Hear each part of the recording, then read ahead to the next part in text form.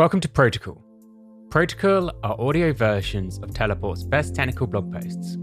Full articles are available at goteleport.com/blog. SSH best practices using certificates, 2FA, and Bastions.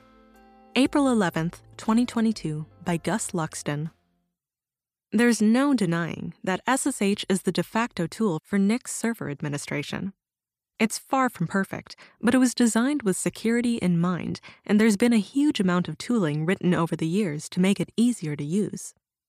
In addition, many popular products and just about every server deployment system integrate with SSH somehow. It is universally supported across pretty much all architectures and distributions, from Raspberry Pis all the way up to massive supercomputer clusters. The industry best practices for SSH security include using certificates, two-factor authentication, and SSH Bastion hosts.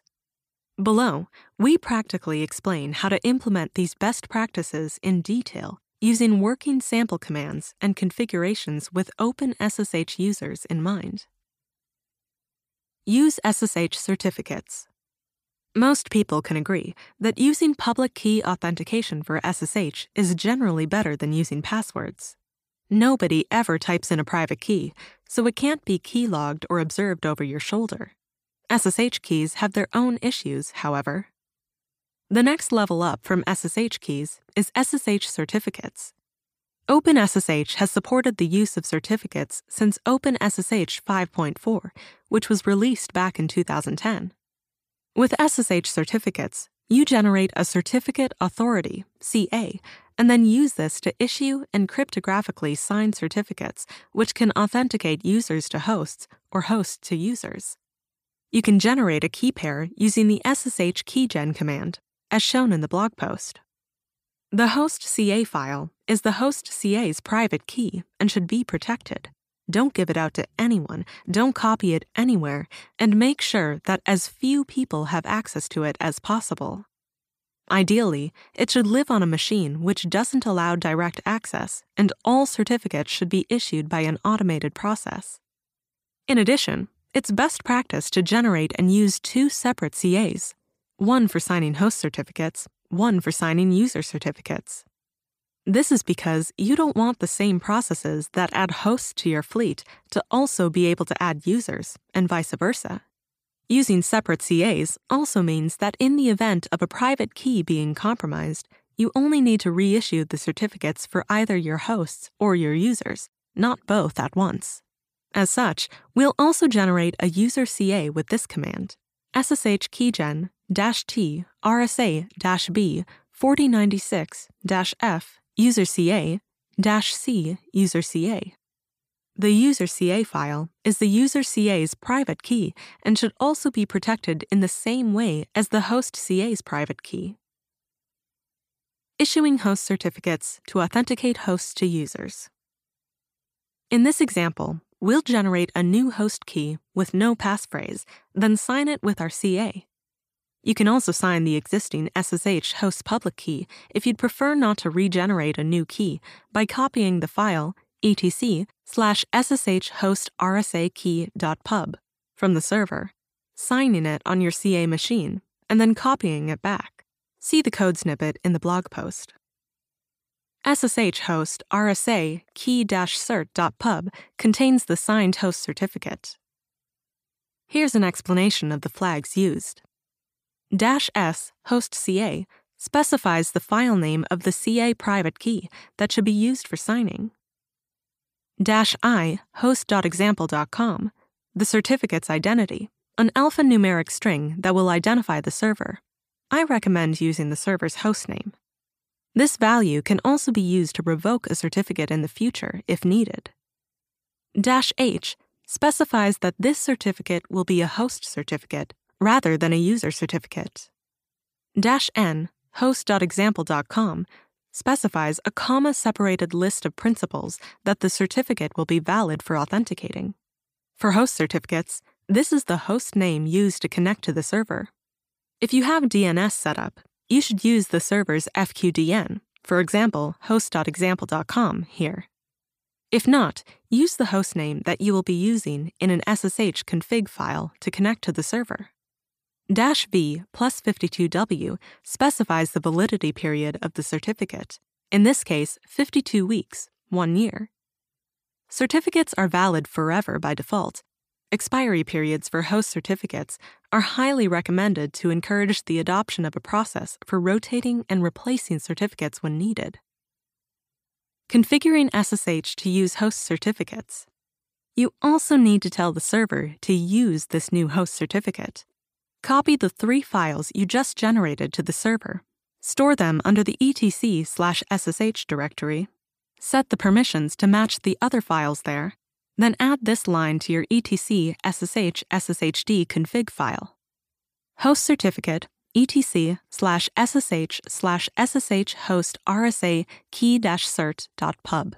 Once this is done, restart SSHD with systemctl restart SSHD. Your server is now configured to present a certificate to anyone who connects. For your local SSH client to make use of this and automatically trust the host based on the certificate's identity, you will also need to add the CA's public key to your known hosts file.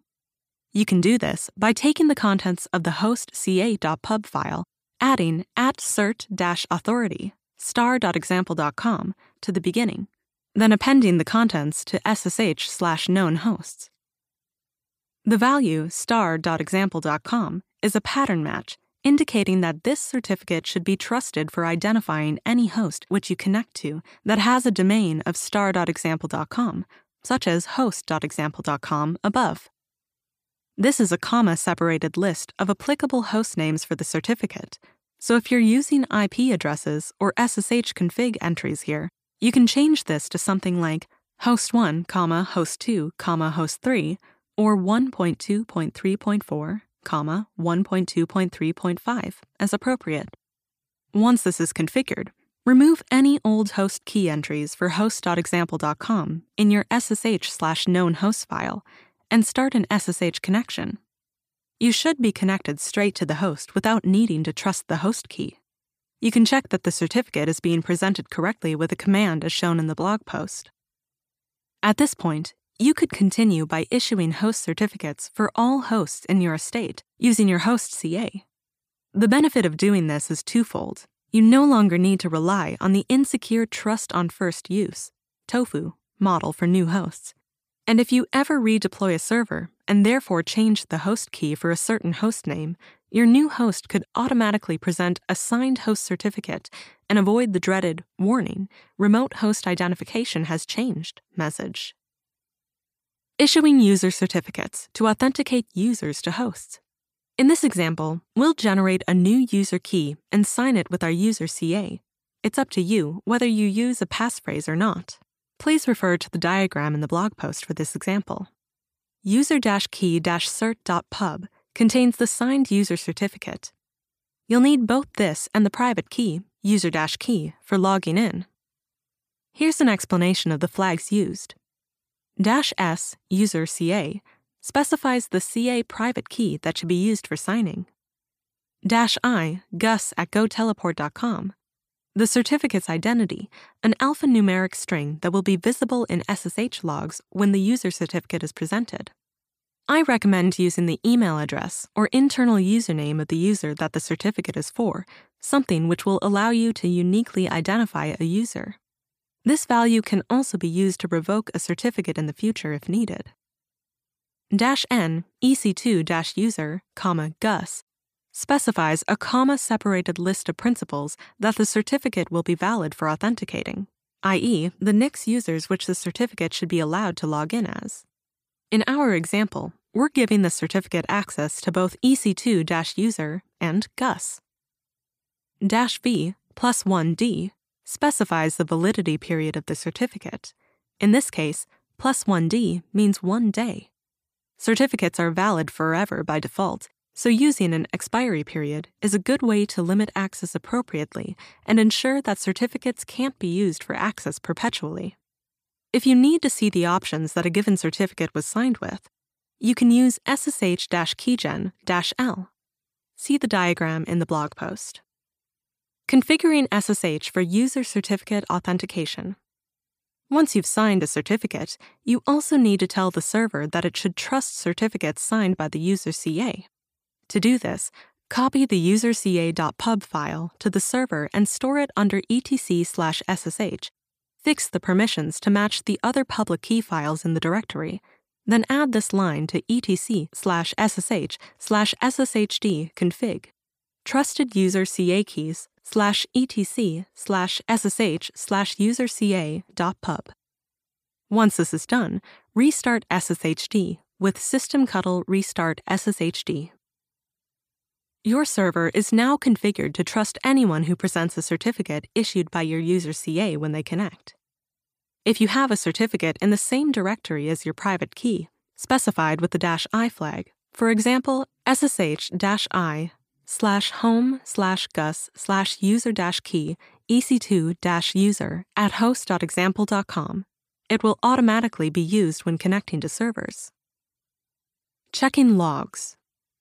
If you look in your server's SSHD log, for example, by running journal-cutl -u SSHD, you will see the name of the certificate being used for authentication, along with the fingerprint of the signing CA. If the user tries to log in as a principal which they do not have permission to use, for example, their certificate grants ec2-user, but they try to use root, you'll see this error in the logs. SSHD, error, key cert check authority, invalid certificate. SSHD, error, certificate invalid, name is not a listed principal. If the certificate being presented has expired, you'll see this error in the logs. SSHD, error, key cert check authority, invalid certificate. SSHD, error, certificate invalid, expired. One way that you could make further use of user certificates is to set up a script which will use your CA to issue a certificate to log into production servers, valid only for the next 2 hours. Every use of this script or process could add logs as to who requested a certificate and embed their email address into the certificate. After this is done, every time the user uses that certificate to access a server, regardless of which principal they log in as, their email address will be logged. This can provide a useful part of an audit trail. There are many other useful things you can do with SSH certificates, such as forcing a specific command to be run when presenting a certain certificate, or denying the ability to forward ports, X11 traffic, or SSH agents. Take a look at man SSH-keygen for some ideas.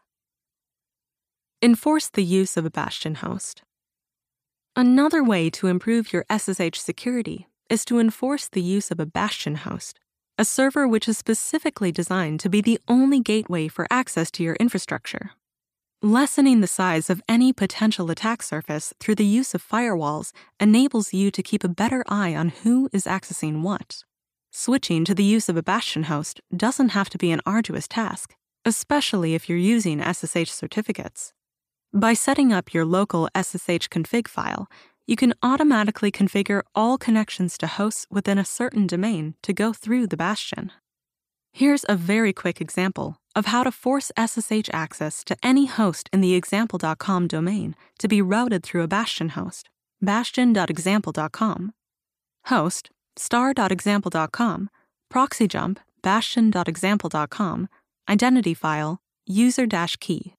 Host, bastion.example.com, proxy jump, none, identity file, user-key.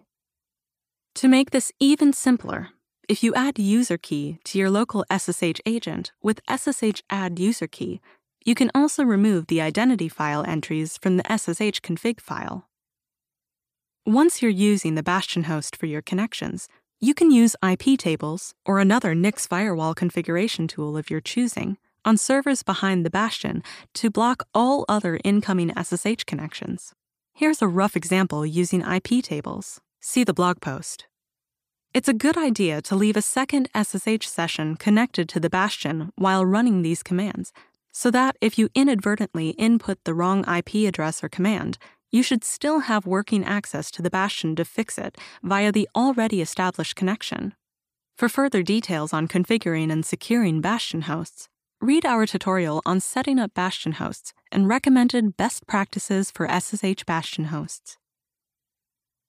Add two-factor authentication to your SSH logins. Two-factor authentication makes it more difficult for bad actors to log into your systems by enforcing the need for two different factors or methods to be able to successfully authenticate. This usually comes down to needing both something you know, like a password or SSH certificate in our example, and something you have, like a token from an app installed on your phone or an SMS with a unique code. One other possibility is requiring the use of something you are, for example, a fingerprint or your voice. In this example, we'll install the Google Authenticator pluggable authentication module, which will require users to input a code from the Google Authenticator app on their phone in order to log in successfully. As a general note, it's always important to consider the user experience when enforcing security measures. If your measures are too draconian, then users may attempt to find ways to defeat and work around them, which will eventually reduce the overall security of your systems and lead to the creation of backdoors.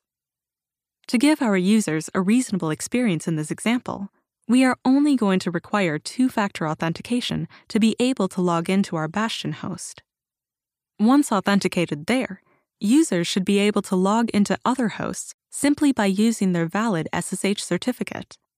This combination should give an acceptable level of security without interfering too much with user workflows. With this in mind, however, it is always prudent and appropriate to enforce extra security measures in specific environments which contain critical production data or sensitive information. Install Google Authenticator. On RHEL/CentOS-based systems, you can install the Google Authenticator module from the EPEL repository. For Debian/Ubuntu-based systems, this is available as the libpam Google Authenticator package. The Google Authenticator module has many options you can set, which are documented here. In the interest of saving time, we are going to use the same defaults in this example, disallow reuse of the same token twice, issue time-based rather than counter-based codes, and limit the user to a maximum of 3 logins every 30 seconds. To set up Google two-factor authentication with these settings, a user should run this command: Google Authenticator -d-f-t-r3-r30-w. You can also run Google Authenticator with no flags and answer some prompts to set up interactively if you prefer. This will output a QR code that the user can scan with the app on their phone, plus some backup codes which they can use if they lose access to the app. These codes should be stored offline in a secure location. Scan the generated QR code for your user now with the Google Authenticator app and make sure that you have a 6-digit code displayed. If you need to edit or change any settings in the future, or remove the functionality completely, the configuration will be stored under Google Authenticator. Configure PAM for two-factor authentication. To make the system enforce the use of these OTP, one-time password codes, we'll first need to edit the PAM configuration for the SSHD service, etc/pam.d/sshd, and add this line to the end of the file. Auth required PAM Google Authenticator.so null OK. The null OK at the end of this line means that users who don't have a second factor configured yet will still be allowed to log in so that they can set one up. Once you have two-factor set up for all your users, you should remove null OK from this line to properly enforce the use of a second factor. We also need to change the default authentication methods so that SSH won't prompt users for a password if they don't present a two-factor token. These changes are also made in the etc/pam.d/sshd file. On RHEL/CentOS-based systems, comment out auth substack password auth by adding a pound to the beginning of the line, pound auth substack password auth. On Debian/Ubuntu-based systems, comment out @include common auth by adding a pound to the beginning of the line, pound @include common auth. Save the etc/pam.d/sshd file once you're done. Configure SSH for two-factor authentication. We also need to tell SSH to require the use of two-factor authentication. To do this, we make a couple of changes to the etc/ssh/sshd config file. Firstly, we need to change challenge response authentication no to challenge response authentication yes to allow the use of PAM for credentials.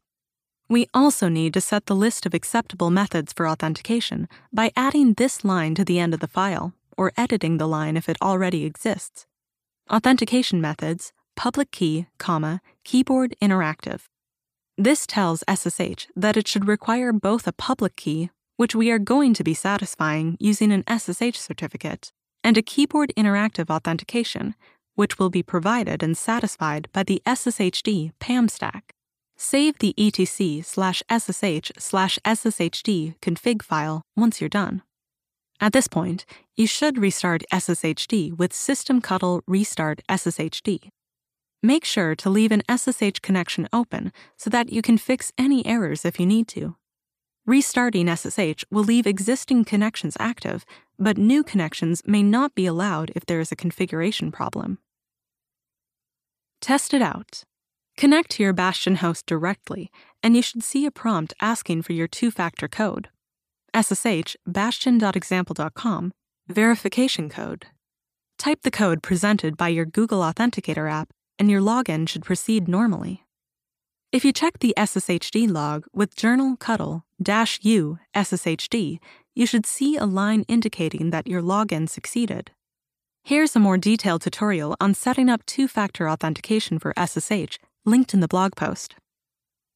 Conclusion.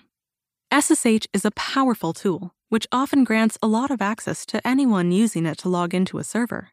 In this post, I detailed a few different ways that you can easily improve the security of your SSH model without needing to deploy a new application or make any huge changes to user experience. In essence, the recommended industry best practices for SSH security are: use SSH certificates, enforce the use of Bastion hosts, add two-factor authentication to your SSH logins. The methods above give practical examples of several ways in which you can improve the security of your SSH infrastructure, all while giving users the flexibility to keep using the tools they're familiar with. Zero configuration SSH best practices with Teleport. Teleport is an open-source access plane offering a secure Bastion host, certificate-based authentication, and two-factor authentication by default. Teleport can be used as a drop-in replacement to OpenSSH server and OpenSSH-based Bastion hosts with additional security features, including role-based access control and session audits. Learn how Teleport works or try one for yourself today.